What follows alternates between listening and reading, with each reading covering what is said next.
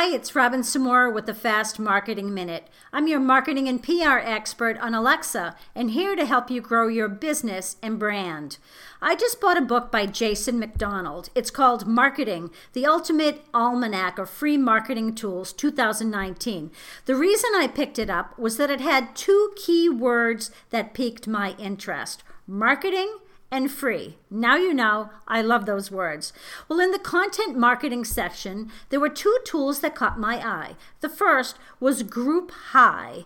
GroupHi.com is a great site if you're looking for bloggers' contact information or emails to research blog posts or identify influencers. When I last checked, there was a 7-day free trial, or what I call a freemium, and then it goes to premium. I haven't signed up for the trial yet, but from a quick look at the video and dashboard, it looks like you can save a ton of time, money, and resources.